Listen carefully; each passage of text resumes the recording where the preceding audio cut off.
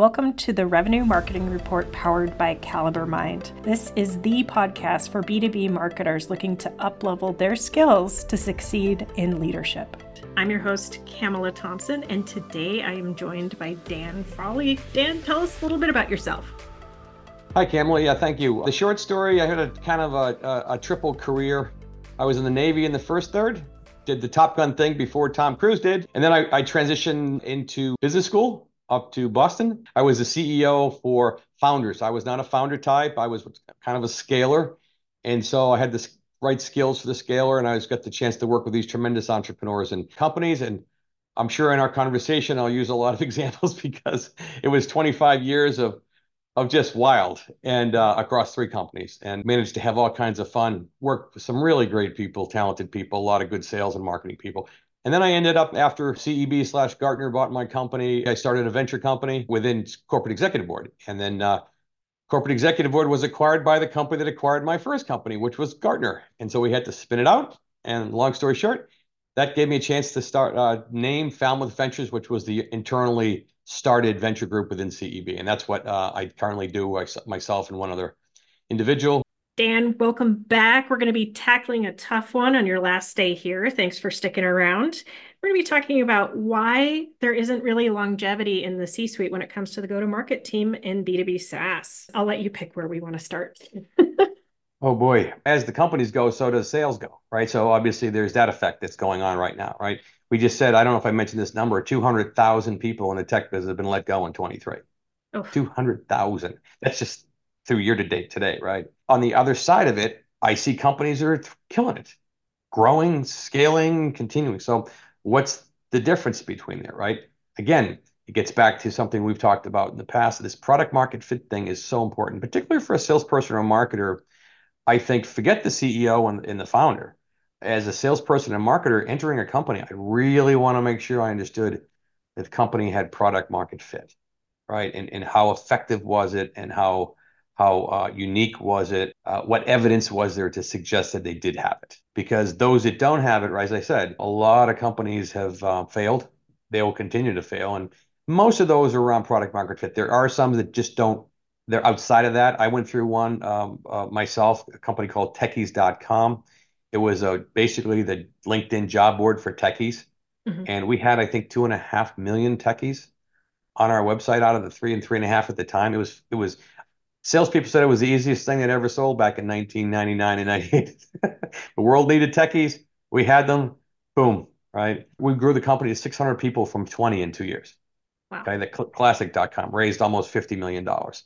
Had a bunch of some of the most talented West Coast VCs on the board. Ironically, it was a Minnesota company. My second one, so I now had experience. I thought I knew what I was doing, had an exit to the first one. We're going to take it public. In October of 99, someone offered us, I won't mention who, a nice price, but it was only a quarter of the valuation of the public offering. And so we said no. It was a $250 million offer. We said no because we had $1 billion valuation. I pushed to have it sold because I had gone through hell for 7 years on the last one and had a nice exit. You know, it was a 4 or 5 banger, but it was far less than that 250. And reality is, as the board did not agree, we ended up moving forward and went public in March of the market crashed. Right when we were going on the roadshow, we never got out. And then I had to let go almost 300 people. And so to your question, many of those salespeople and marketing people were phenomenal.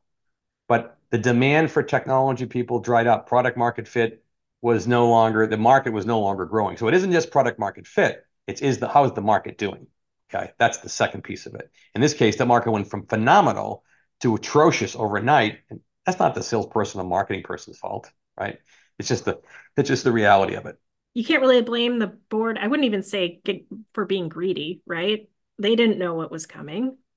You had great instincts, and I see where they were coming from. Unfortunately, we have context, and hindsight's 2020. Always, right? And that's what I said about there's the board with quantitative data. Why would you sell this for a quarter of what it's worth? The banker that was representing it was a top-notch investment banker. Why would you do that? And I'm this 35-year-old at the time, second thing. And I'm like, that's a good question. All I can tell you is I don't know how it gets any better than it is right now.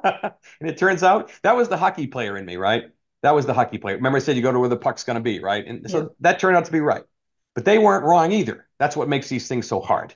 Okay. They weren't wrong either. I saluted like a good military guy. Ultimately we had to turn it over to a restructuring company and just burned the whole investment was lost. Right. Very difficult one for everybody.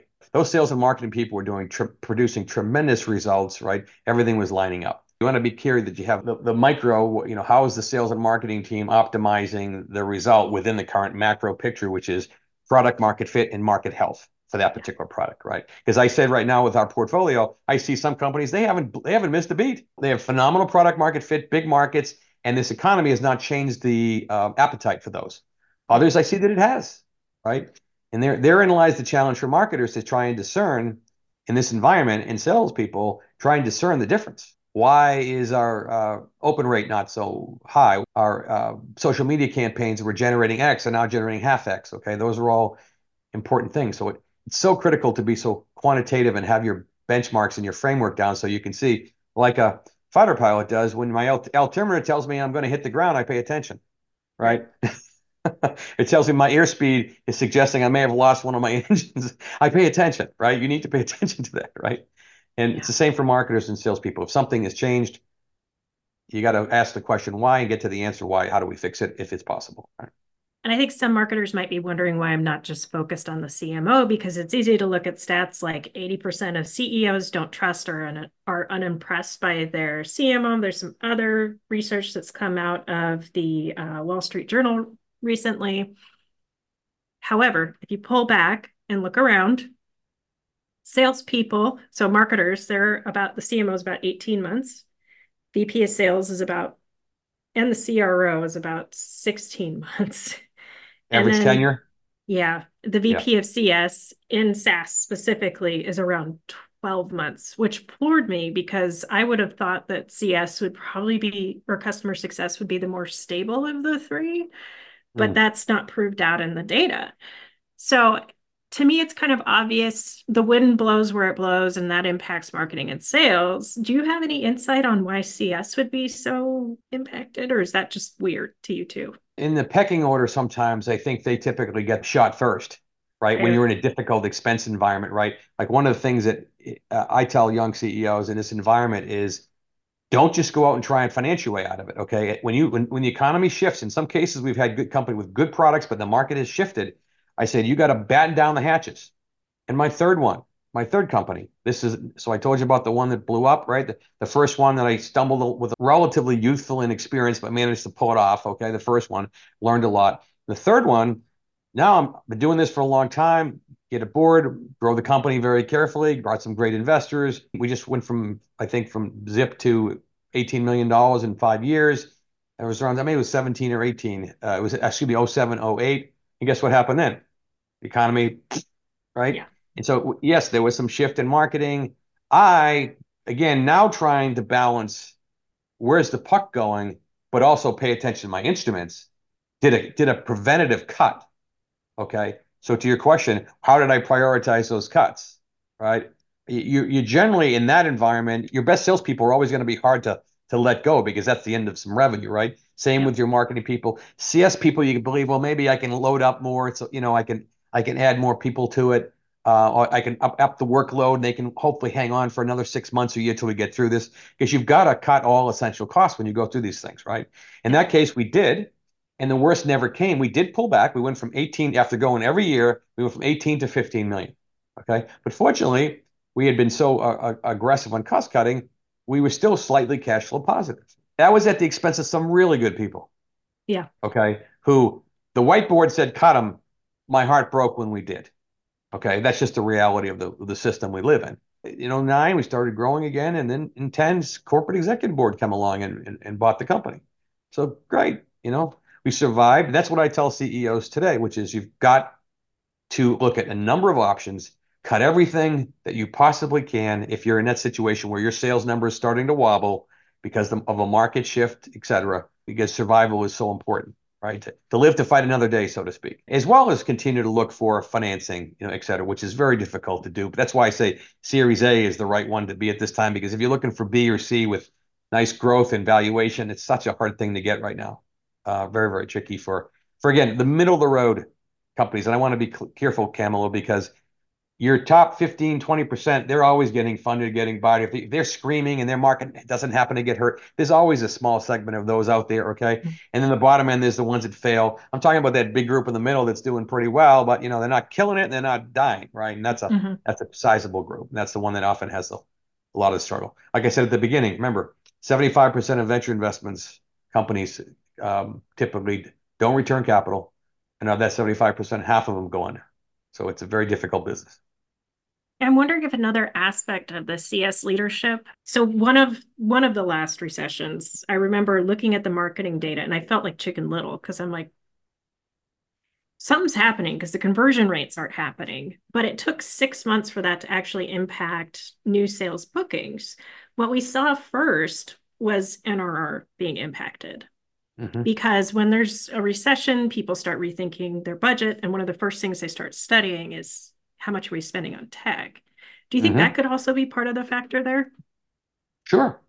Okay. Sure. I mean, budgets are complicated and, nice to have versus must haves, right, is a really big deal. It kind of gives you a barometer of how good of a job you did articulating those two, right? Good to have versus a must have, right? Remember with tech companies, there's this scaling.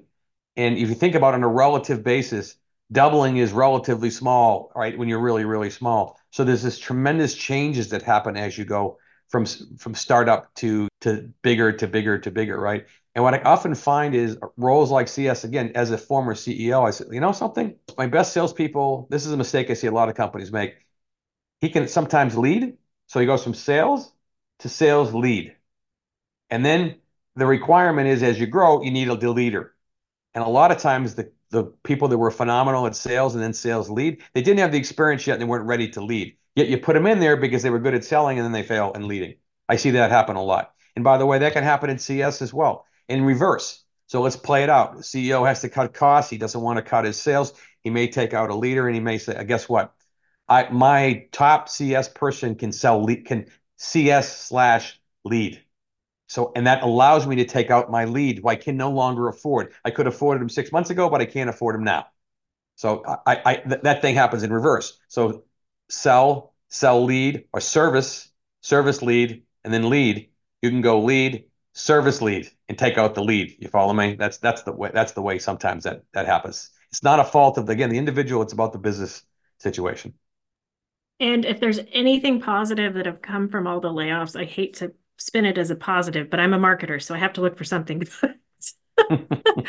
Is that the layoffs have kind of taken a lot of the stigma out of looking for a job because I think we can acknowledge that with how many there have been, there are some really talented people. It's not just cutting the fat anymore. Oh, no question. My LinkedIn network is more active inbound than I have seen it in a number of years, right? In terms of real, and I know because I've worked with these people. And they used to make fun of me, joke me, say I like working with people that know. They go, well, does that mean you're biased? I said, yeah, I am. I'm biased towards people because I knew that they could do the job.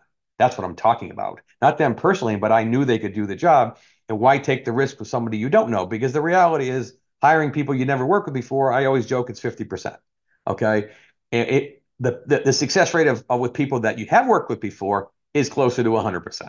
Okay. And those are the odds I like. And right now, my LinkedIn network is lit up with some of the most talented marketing and salespeople I've seen because of what we talked about earlier, which is 200,000 people taken out in the tech industry that had nothing to do in most cases with them. It had to do with the market. Dan, thank you for being willing to tackle tough topics. I really appreciate it. Is there anything you'd like to tell our marketing audience before we sign off? Yeah, don't take it personal. Look through the noise. These things always turn around. I already actually see it, and I see little glimpses of light here in terms of the tech sector specifically. And by the way, every single sector was down. When I say the venture industry was down, if you look across, some were slightly better than others, but almost every sector was down, from e-commerce to you take your pick, ag tech, et cetera, et cetera. So hold your head up. Brighter days coming. Again, call the people that you know that you Yeah, work with. Okay. yeah. And start working with the customers right now. Talk to There your you go. customers. Where can people find you to network? I'm on LinkedIn and active on it, so no problem there. Listeners, thank you so much for tuning in to the Revenue Marketing Report. Please tell 2 friends, subscribe, download, whatever you can helps. And for those of you looking for more great content like this, check out calibermind.com.